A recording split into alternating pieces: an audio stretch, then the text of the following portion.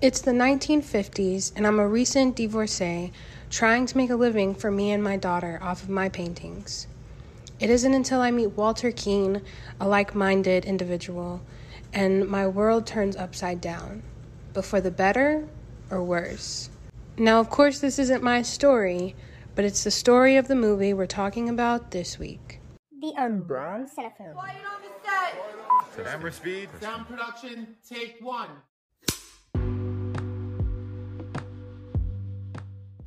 Hello, everyone, and welcome back to another episode of the Unbound Cinefilm. My name's Avery, your wonderful host for this podcast, and I hope we're doing good this week. It's turning out to be one hell of a month for movies and TV shows, really. I mean, we had Stranger Things, we have Love Island. That seems to be anything that anyone can talk about right now. Personally, I don't watch it. Not because I don't think it's interesting. I don't know.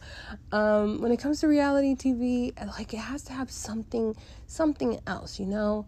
Like that Netflix reality TV show, Sexy Beasts. Yeah, that one's it. If I can't laugh at it, I don't want to watch it.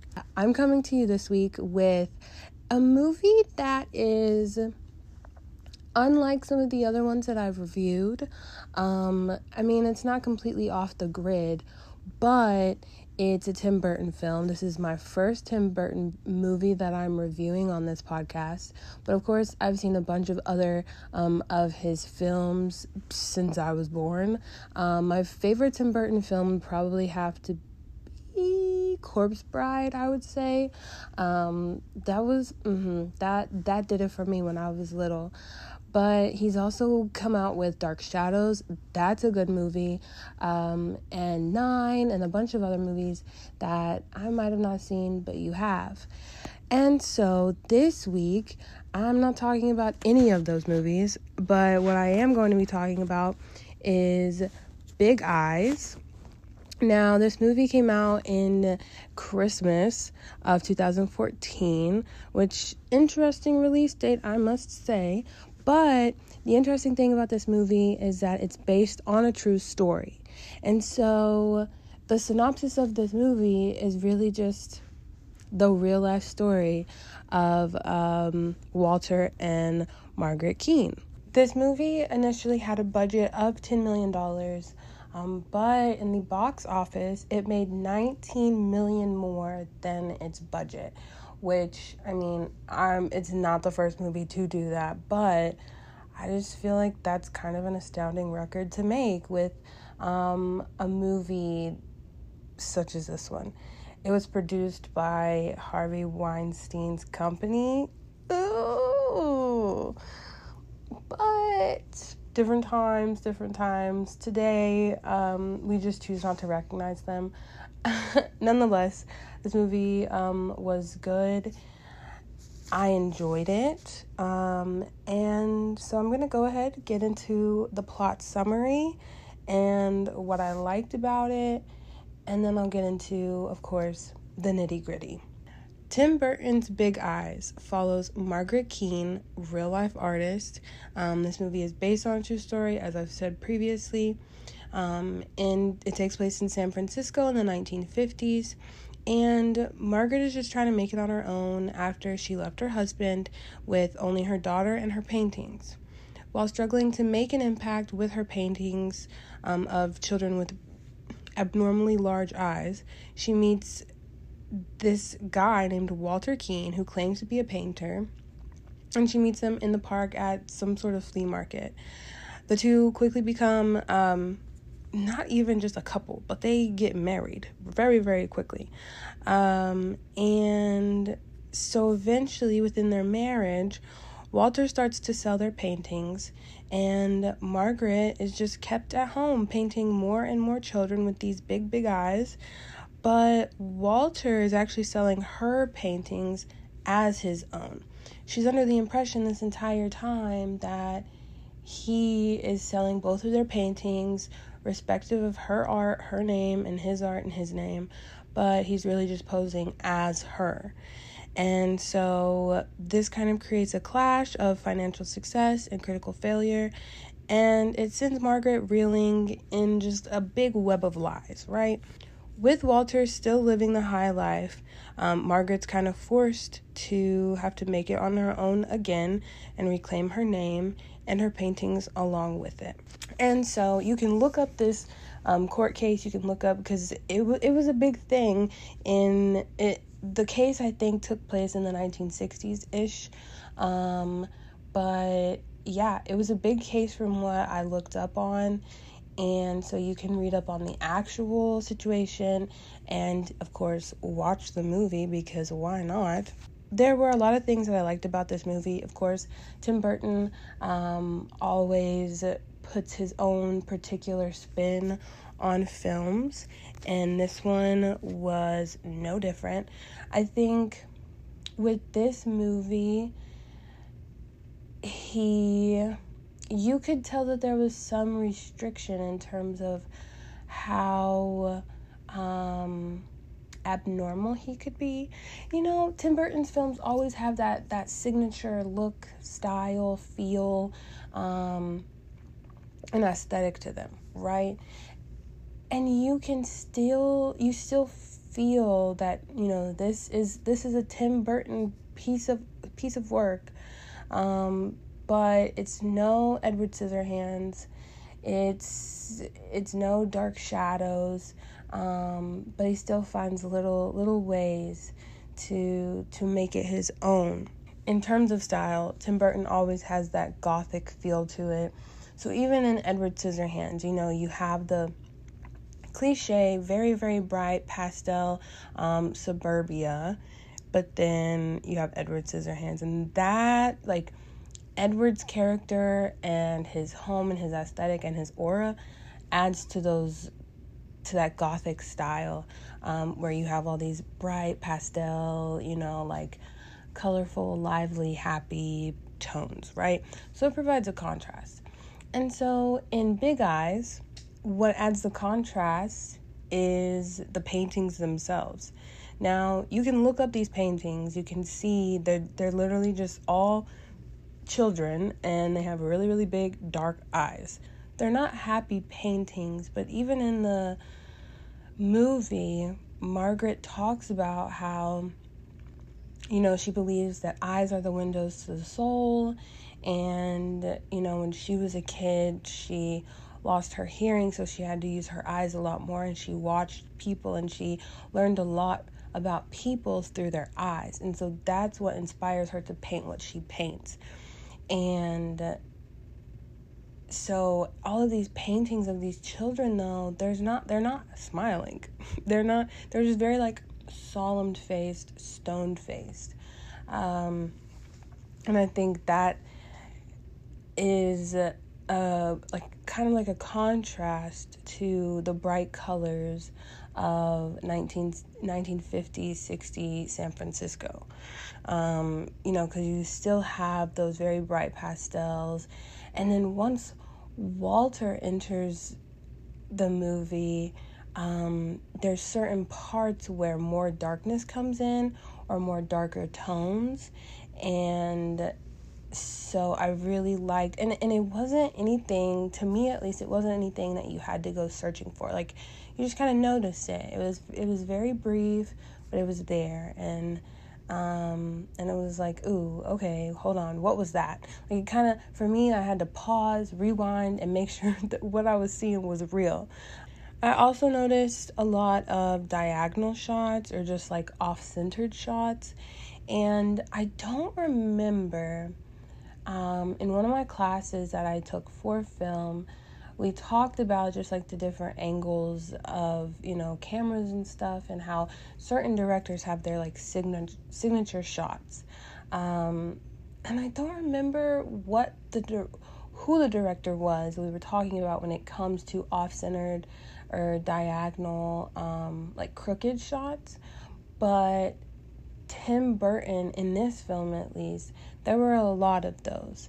And most of the time, camera angles communicate things, no matter what the shot is. But for like a crooked or diagonal type of shot, it can really just depict how kind of like things are a little unordinary around here. Things are not what they seem. This is an illusion type of thing. And so the first time that I noticed it is when Walter and Margaret first meet, and that's when you get a lot of those crooked shots. And of course, once you watch the movie through and then you think back to it, you're like, yeah, obviously things were not as they seem, because he's a con artist. That man is a liar, as most are. Just kidding. So it's really those small little cinematography aspects to it, and a few other like key production details that I noticed that I really enjoyed about this movie. Now, I will say that this movie, okay, I joke about disliking men all the time, right? It's a joke. But this movie, oh my God, if I wasn't a feminist before, I'm a feminist now, because the way that Walter had my blood boiling. It wasn't even Walter, like it was Walter, but it was also just like the patriarchy, because and the thing I have to keep reminding myself of when I'm talking about this movie is that it's not just a movie. These are like real people's lives. And so when this situation took place and when this movie is set, it's the 1950s, like peak patriarchy, right? Women were just starting to wear pants, but they were still expected to like Margaret goes into a job interview fresh out of a divorce, and the guy in her interview is like, oh, and your husband's okay with you getting a job? First of all, that man, don't worry about me. Don't worry about me and my home affairs. Worry about your own. Give me my job. Come on. So it's different stuff like that, and how Margaret was really made to just feel submissive, and that's what got her into the position that she found herself in with Walter.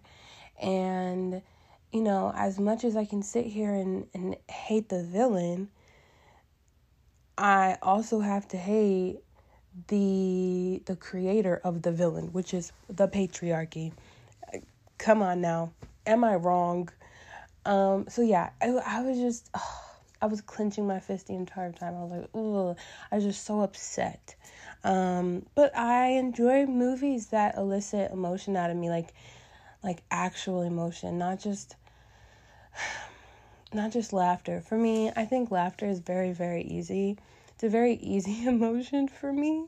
So if you can elicit either sadness or anger out of me, yeah, you're doing something right. So, I honestly, this movie gets I'm gonna give it a 3.5 stars. And it'll be up on Letterboxd for you to see. My short little review will be up there for you to see. But there were a few things that I didn't like about the movie, not just like me hating the men in the movie or anything like that, but there were more like actual technical things that I just found were unnecessary, and I'll get into them in a little bit because I don't want to spoil anything.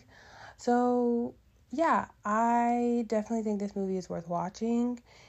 I love submersive films where it's like you're watching your world, but through like a quirky little lens, and that's always Tim Burton's movies. There's another director that I think is out there that does their film similar to this, where it's just kind of like a little kooky, it's like it's our world, but it's not at the same time. And I really enjoy those because as someone who can often find it hard to enjoy science fiction films, where, they take place on a whole different planet. Like, I've never been a Star Wars fan. Please don't hate me. don't dox me. Like, I'm just trying to be honest with y'all. I've never been a Star Wars person. I'd play the video games. I enjoyed the video games. But the movies, I could never get into, even today. And it's mainly just because of that science, that, like, super, super science fiction space, like, aspect that I just can't grasp, like, setting-wise, I guess. So it's like, I don't know. These types of movies kind of teleport you into almost like an alternate universe, I guess is what I'm trying to say. Where it's like, you know, I recognize this place, but something's not right. So yeah, you can find this movie on Netflix. I don't know when they'll take it off because, you know, Netflix has been on some snake shit recently, but I hope they don't come and find me for saying that. Anyways, yeah, you can find it on Netflix, or, you know, look it up on maybe YouTube or something like that. Whatever you do, go watch it with an open mind, like I always say. And now we'll get into the nitty-gritty. The movie opens up first with a quote from Andy Warhol, but we'll talk about that in a little bit because that comes back up later in the movie. So the opening of the movie is Margaret leaving her current husband to, you know, move to San Francisco. But the first words we hear are, "The 50s were a great time if you were a man." And so that really sets the tone for the movie, for the situation, and it sets the scene as well, right? I mean, obviously we can see they're dressed in 50s attire, but it's also like, all right, so Margaret's about to, you know, be in one hell of a ride as a woman in the 50s because she's not a man. And so that there is this theme with gender roles and expectations. You know, Margaret, I mentioned it before, Margaret gets asked about her husband in a job interview. It's like, oh, so your husband's okay with you getting a job? First of all, I don't care what my husband thinks. He can think diddly squat for all I care. Give me my job. Like, and that's one thing about me. Why does it matter?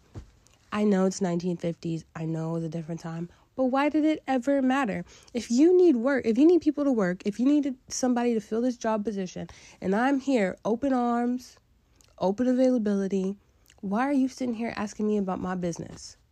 Come on, put me to work. So, anyways, once she does start her job, she also starts to kind of offer services in the park for like painting. So she puts up her painting samples, and she'll just take anyone who wants to get like their face sketched or whatever, right? But she notices that a male artist is getting more attention than her, and it's Walter, but at the time she doesn't know. But he's more of like a salesman than she is, which I very much relate. That's why I've never worked in a car dealership. I've never worked because I cannot sell a thing for my life. If you say no to me once, I'm going to take it, because what do I look like trying to force you to buy what I'm trying to sell to you? And so Margaret just lets these people, you know, walk past her. If they're interested, they're interested. They're not, they're not. But Walter's the type of person to follow you as you walk by, trying to persuade you and following you, trying to talk to you. And those are the people that I do not like. When I'm in the mall and I'm just trying to walk, yep, no thank you, I'm good. So then once she starts to get to know Walter a little bit more, she finds out that he's not a full-time painter. She's under the impression that he is, but he's not. It comes out that he's a realtor, and Walter starts to complain about being a realtor instead of a full-time artist. But to me, I'm sitting here thinking, like, Margaret doesn't even have the opportunity to really be a realtor because she's a woman. she's a divorced woman at that. Like her job opportunities are so much slimmer than yours. You're lucky enough to even be able to work as a realtor, to be able to make the money that you're making as a man. And she has to find like the bare minimum type of job. She has to worry about not being married to get a job. Really? We're going to sit here and talk about who has it tougher? All right. Those are just like 3 instances, right? But it goes on because once Margaret actually starts to display her paintings, and this is well after like Walter scams her into painting, her big eyes for him under his name, and they have this whole scam going on, but she tries to create her own style separate from the big eyes, and she puts them up in the studio, and she gets one man who's interested in her work. But he showed interest up until the point that Margaret started speaking, and that's when he was kind of turned off by it. And it was kind of like, it gave me the impression of, because as they're talking, he's like, oh, like, you're so mysterious, you're so this, you're so that. And she starts talking more and more and more because, she's getting a little bit more comfortable, I guess. And that's when he loses interest. And it's just like, I know of so many women who can sit here and say that, like, once they didn't live up to the expectations that a man held to them, or like that a man expected them to be, they lost interest. It's like, oh, you realize a woman has brains, or a woman is smarter than you, and you lose interest. Now, obviously, not all men, I have to disclaim that, but the point is that some is more than none, and that's the problem. Like, it should be none. And so there's just those moments where you pinpoint, all right, this is the 1950s, and gender played a huge role in the 1950s, but specifically in this case, because even when they were in court, in the court scene in the movie, when they were in court, and she was explaining, like, why she did what she did, she was like, I felt dominated by him. I felt like I was in a position where I really couldn't do anything else. She had the fears of being a second divorced wife to a second man, having to move somewhere else again, having to find another job again, like having to go through that whole thing. And the first time was bad enough. Like, she didn't want to have to do it the first time. And even in the very beginning, like the narrator, because there's a narrator, the narrator talks about how, like, she left her husband back when it was still unfashionable to do so. And so, it was something that she was ashamed of, and so why would she put herself through it again?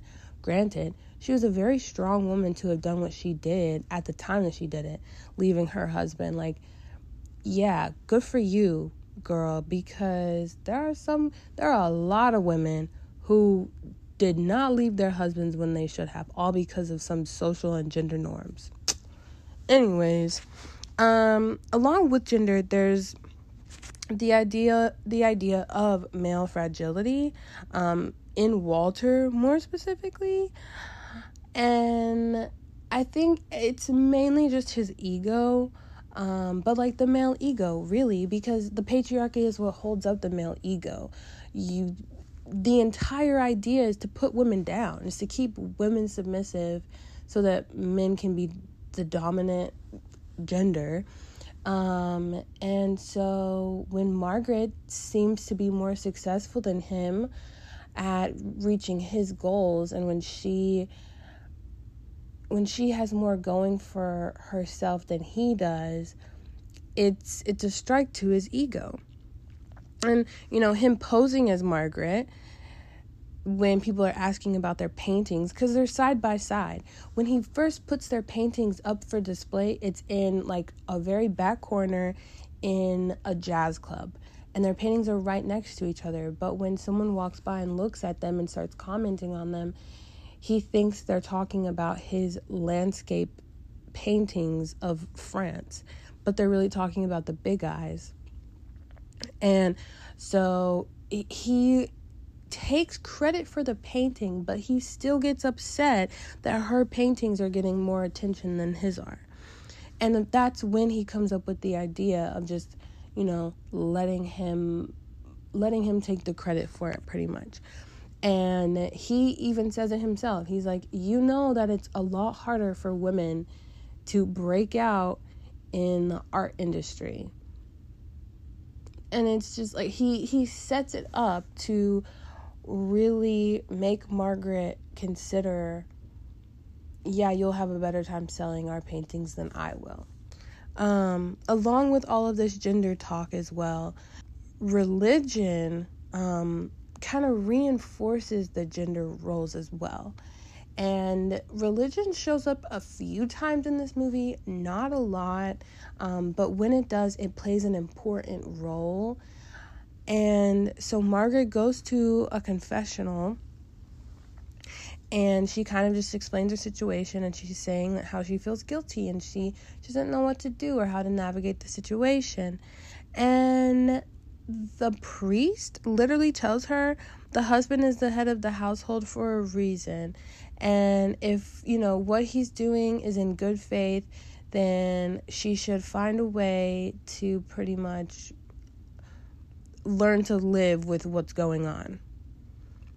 And when I tell you, I was sick to my stomach, because this is what we talk about when we talk about toxic religion and toxic religious beliefs. Because you cannot sit here and tell me that God would want me to be unhappy because a man is the head of the household and I need to listen to him. Absolutely not. No, I don't believe it for 1 second. The last theme that I marked down was eyes, obviously. That's the biggest theme that you can take away from the movie. Margaret says that she believes eyes are the window to the soul, right? And when she said that, honestly, I was waiting for more visuals of eyes, especially Walter's, because throughout the movie there was different aesthetic symbolism to show that he was evil, right? But the one thing that we didn't get was his eyes. And that was until I would say it was maybe 30 minutes before, 30 minutes to the end of the movie, and he looks into the keyhole of their painting room, and his eyes are just this vivid green. His pupils look to be dilated. They're just wild, right? And green is typically associated with envy. It's associated with jealousy. This is complete. I want to say creatures of the night, right? Cartoons of werewolves. I've seen them have green eyes. But mostly it's eyes of envy. You're green with envy. And so for Margaret's belief to be what it is, and us to finally see Walter's eyes that close up, it was a perfect moment for me. I saw it and I was like, oh yeah, that's a golden moment right there. And so yeah, because the entire movie, Walter's really just jealous of Margaret. And truly he's lucky enough that she even let him go along with it in the first place. But even as he's sitting here posing as her, I think there's still just a part of him that's jealous that he can't even produce the work that she's producing. He thinks it's just easy enough to stand in front of a painting and say, yes, this is mine, and to take what she's saying verbatim to him and, regurgitating it back to all the people in this museum and this art gallery. But he gets one person who's like, who asks him, like, oh, what was the inspiration? Or like, oh, why are you painting children? Because, no, that's a good question. Why are you a grown man painting children? Answer that. But anyways, I mean, like, he gets a few art patrons who gag him a little bit because he doesn't expect their questions. And so I think that he, ultimately, he's really just jealous. And it comes out even when Margaret, because this entire time in the movie, he had painted over his original paintings. He had painted over the name that he had signed it with, which was like Scenic, and he painted over it to match the signature on Margaret's paintings, so that there was no way that people could sit here and say you're lying about these paintings being yours. So she figures that out, and then he reveals that he never even went to Paris or wherever he said he studied art. We find out that was even a lie. So literally everything he's ever said is a lie. And so he's just 100% a con man. And I think even in that, there's a little bit of jealousy. Like, to have like 0% authenticity to yourself, to your personality, to your life, to your so-called craft, and you find someone who has everything that you lack, like, there has to be a bit of jealousy there. And so even when Walter and Margaret, this is, I would say, in the first half of the movie, they're talking about their different styles of paintings. And Walter paints the same European landscape from his quote-unquote time traveling when he was in art school. But Margaret's paintings are initially what gets him the attention that he so-called thrives on. And he even tells her that her paintings have heart. Her paintings have the soul in them, right? Like, in saying this, he kind of bashes his own work. And so I was sitting there and I was kind of thinking, like, what does this say about artists and their motivations? By the end of the movie, we can easily sit here and say Walter's motivation is money and success. That's all. Walter's motivations is pretty much not to fail. So, like, with Walter, him painting the same scenes over and over again, to say they're even his, really, because we know he's just a one big fraud. But is an artist more worthwhile when their motivation isn't the money and the success, but simply just doing it to do it? Because I don't really know if Margaret ever wanted to make a living off of her painting specifically. I think she wanted to be a painter as a career, yes, but I don't know if she wanted to be the kind of painter that Walter turned her into. And so with Walter's motivation being money and success, Margaret was forced to take these motivations on, and be fueled by them as well, because Walter was using her paintings for money. And so in that, she lost all her values and her morals. One of her closest relationships was with her daughter, and she lost that relationship because she got caught up in Walter's motivations and Walter's lives. I want to highlight the technical aspects of this movie because I feel like I don't talk about those enough. Like, I feel like I took all those classes in college about film and cinematography, and just for me to not sit here and talk to y'all about it, enlighten you, come on now. So, and I will say that this, like, Tim Burton is a little bit more expressive with his style of cinematography. And so, I typically talk about horror movies. And like I said, every type of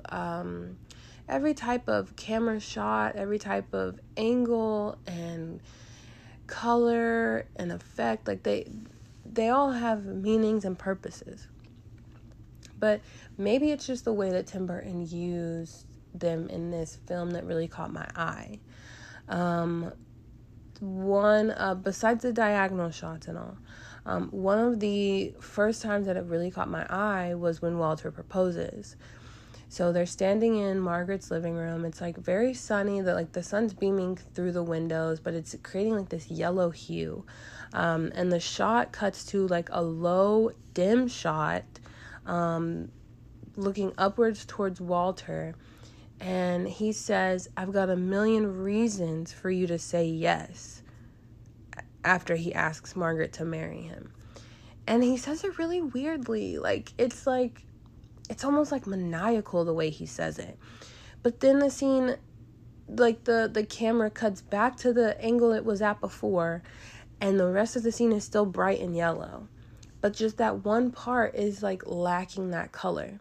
And it's like, that was the scene where I had to rewind and look back and think, okay, yeah, I actually saw that with my own eyes. Another way that lighting is used is when both Margaret and Walter are in the club, with their paintings. I saw the way that the lighting kind of portrayed the morals of the characters, in the sense that Walter's face was kind of shadowed with the red lighting in the club, and then Margaret's face was shining down with white light. And so this is reflected in like Walter and how his motivations and his morals start to affect Margaret, because part of the red light is on Margaret's face as well. Most of it is lit up by the white light, but there's just a small sliver that's red. And I feel like that small sliver represents how she's slowly becoming consumed by Walter's greed and Walter's fraudulent behavior and everything like that. And so then we start to see that Walter's causing Margaret to lie to her own daughter because it's a secret she has to keep from her. And that only, causes her to start lying to other people, like her best friend. She doesn't even see her best friend as much as she initially did when she first moved to San Francisco. She barely even leaves her house anymore, stuff like that. And then around like 30 minutes before the movie ends, when they're at their house, the camera, because they're running through the house, Walter's on a rampage, the scene cuts out to a wide shot of the house. And on one side of the house, there's a red light beaming onto like the one side of the house. And it really creates like a cast of red light over the entire house. But I saw it as, like kind of like a visual for, okay, Walter has a hold on this household, really. And, one of the signatures in Tim Burton's live action films specifically are the bright hues. They were in Edward Scissorhands before, not so much dark shadows. I think there were brief moments, but of course that's where that gothic style and those bright colors kind of clash together, especially in Dark Shadows. Actually, oh my gosh, I love that movie. Anyways, so, there were a lot of bright hues in this movie. And in one way, I think that's how he creates this kind of like alternate universe aura to the movie. Because obviously we know San Francisco. We visit San Francisco. The 1950s was only so long ago. But it still, in a way, this movie, this situation, these people seem so far away. They go to Hawaii for their honeymoon, and like the pinks are super, super bright pinks, the blues, super, super bright blues. And it's just kind of like, wow, like I'm watching a movie about real people, but it doesn't feel like it. So, I've been talking about all the things that I liked technically about the movie. But there are a few other things, not so much like, cinematography wise. I thought the narrative was really fluid. And from what I could pinpoint, a lot of the use of the music and the editing helped to create more of a fluidity between scenes. So when they would transition into the next scene, they would, bring in the music from the next scene a little bit early. So it was kind of a bit of a smoother transition. They used the fortune cookie trope, and I don't know what it is. Maybe it was Freaky Friday that really solidified my love for the fortune cookie use in fiction films. But I just, when people are at a Chinese restaurant, they open it up, they read their fortune, and it predicts the rest of the movie. I love that. Foreshadowing, I guess. They use fortune cookies as a foreshadowing instrument. Perfect way of wording that. I love when my words come together. Anyways, I loved that moment because it was between her and her best friend, which we will talk about her best friend in a little bit because, I did really like the parallels between the gender expectations and their negative results. So, because it takes place in the 1950s, and of course, it's a real situation that happened in the 1950s, we see how, joint financials and the stay-at-home wife life kind of negatively impacted women at that time. And so while this is a movie about the story of Walter and Margaret Keane, we also see a bit of the historical the historical facts of the time. Another thing that I really liked, there was a scene when Margaret was in the grocery store and she's looking all around her, and every person that she sees, they have the big eyes, or at least big eye makeup. And at first, I saw it as wow, there's a lot of people who admire the big eyes so much that they're wearing the makeup. But then it got to a point where I was considering, maybe this is just her being surrounded by her own guilt, because she was really, really starting to feel guilty about keeping this secret and hiding it, and, how it was just affecting her mentally as well. Which, all in all, if she's seeing these people with these big eyes, I'm sure her mental health is not 100%. But there were some dislikes. A lot of these are honestly just I would say at least half of them. Half of them are really just my commentary on things that I did not like. For example, Walter complaining about being a realtor instead of a full-time artist. I already said it before, but you're a man. Do you not see your privilege? Do you not see you're complaining about being a realtor? Margaret would absolutely kill to have a job like that, but instead she's painting on cribs because that's the closest she can get to doing what she wants to do. Also, Walter, or I guess the actor who plays Walter, was breathing so heavy throughout the whole movie, and I was just so furious. I was like, why can't I hear you breathing? He was a mouth breather. And, I don't want to sit here and discriminate against mouth breathers, but, at least do it a little bit quieter. I should not hear you over the actor right next to you when you're in a scene. I really did love the relationship that her and her best friend had. It just sucks that Margaret couldn't take her best friend's advice. Now, I just want to know why they never listened to the best friend's opinion. If I'm sitting here telling you that, okay, first of all, they made a pact. In the beginning of the movie, they made a pact that said, the next guy that you start to date, if I feel like he's a little funny or something don't sit right with me, I'm going to let you know.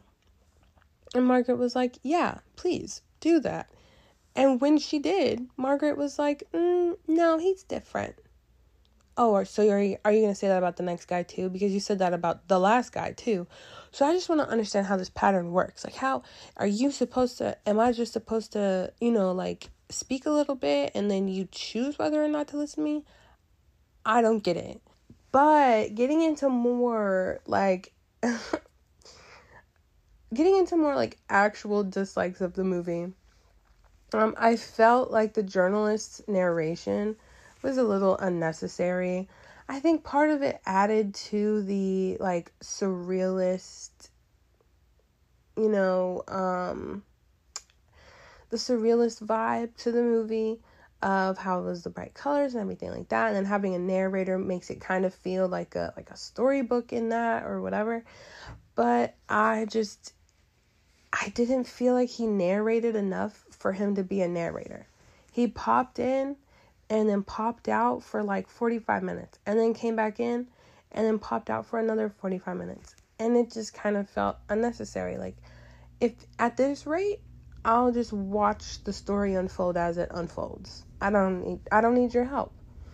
There was this time jump also around the middle of the movie, and I only really knew that there was a time jump because the daughter was older.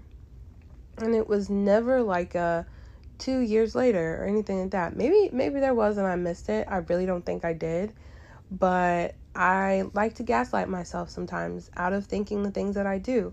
So maybe there was a time jump and like a distinct time jump and I missed it. But to me, it's just all of a sudden the daughter was older and they were in a house. And I was just supposed to keep moving. But like, there was a point in time in the middle of the movie where it was just kind of redundant. Like, it was like Margaret was painting more waifs for Walter to take to different venues. He would come back with money, whatever. And it just seemed like there was a very static moment of the movie. And I was just really wanting it to kind of move forward, something else to happen. And then this time jump happens, and that's when things really start to happen, and it's just kind of like, okay, what the heck? How did this even come about? Yeah, those are the things that I really didn't like, and that's why I give it a 3.5 out of 5 stars. On Letterboxd is because I'm mainly rating it on like the solid reasons for my dislike, not just the Walter's breathing or anything like that, but I feel like sometimes narration is used just to add a little bit more to a story, and it doesn't really have to be there. And in this case, that's how it feels. A lot of Tim Burton's films tend to have narration from what I remember. And in some movies they work, but in this one it just didn't seem like a constant thing. And so it was just kind of like, okay, it seemed more of like, I want the person who's doing the narration to be in this movie more than his role calls for. And so here, let's put you over here. And it just didn't sit with me the way that it was intended. But, I still think this was a good movie.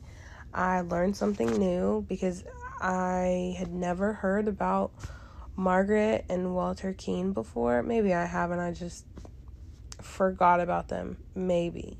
Yeah, I enjoyed the style of it. It was such a great switch up from the movies that I've been watching recently. I love horror movies. I love thriller movies.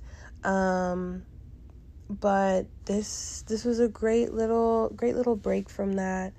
And I really want to do more, I want to do more movies that aren't necessarily what I want to watch. I want to hit movies that I would add to my Netflix list because it seems interesting, but I'll never touch it after that. Those are the movies that I really want to watch and review, because in that, I'm exploring, I'm learning the same time that you're learning and you're exploring. And I think that's what makes us stronger. Thank you so much for listening and tuning into this week's episode. I hope that I provided everything you were looking for this week. I am very excited about what's to come this month, or, what's left of this month. At the end of the month, you all are in for quite a strange surprise. stranger surprise. Anyways, you can find me on Instagram at the Unbound Cinefem Pod. You can find me on Twitter at the Unbound Cinefem, or you can find me on Letterboxd at Avery COF. Thank you so much, and I'll catch you next episode.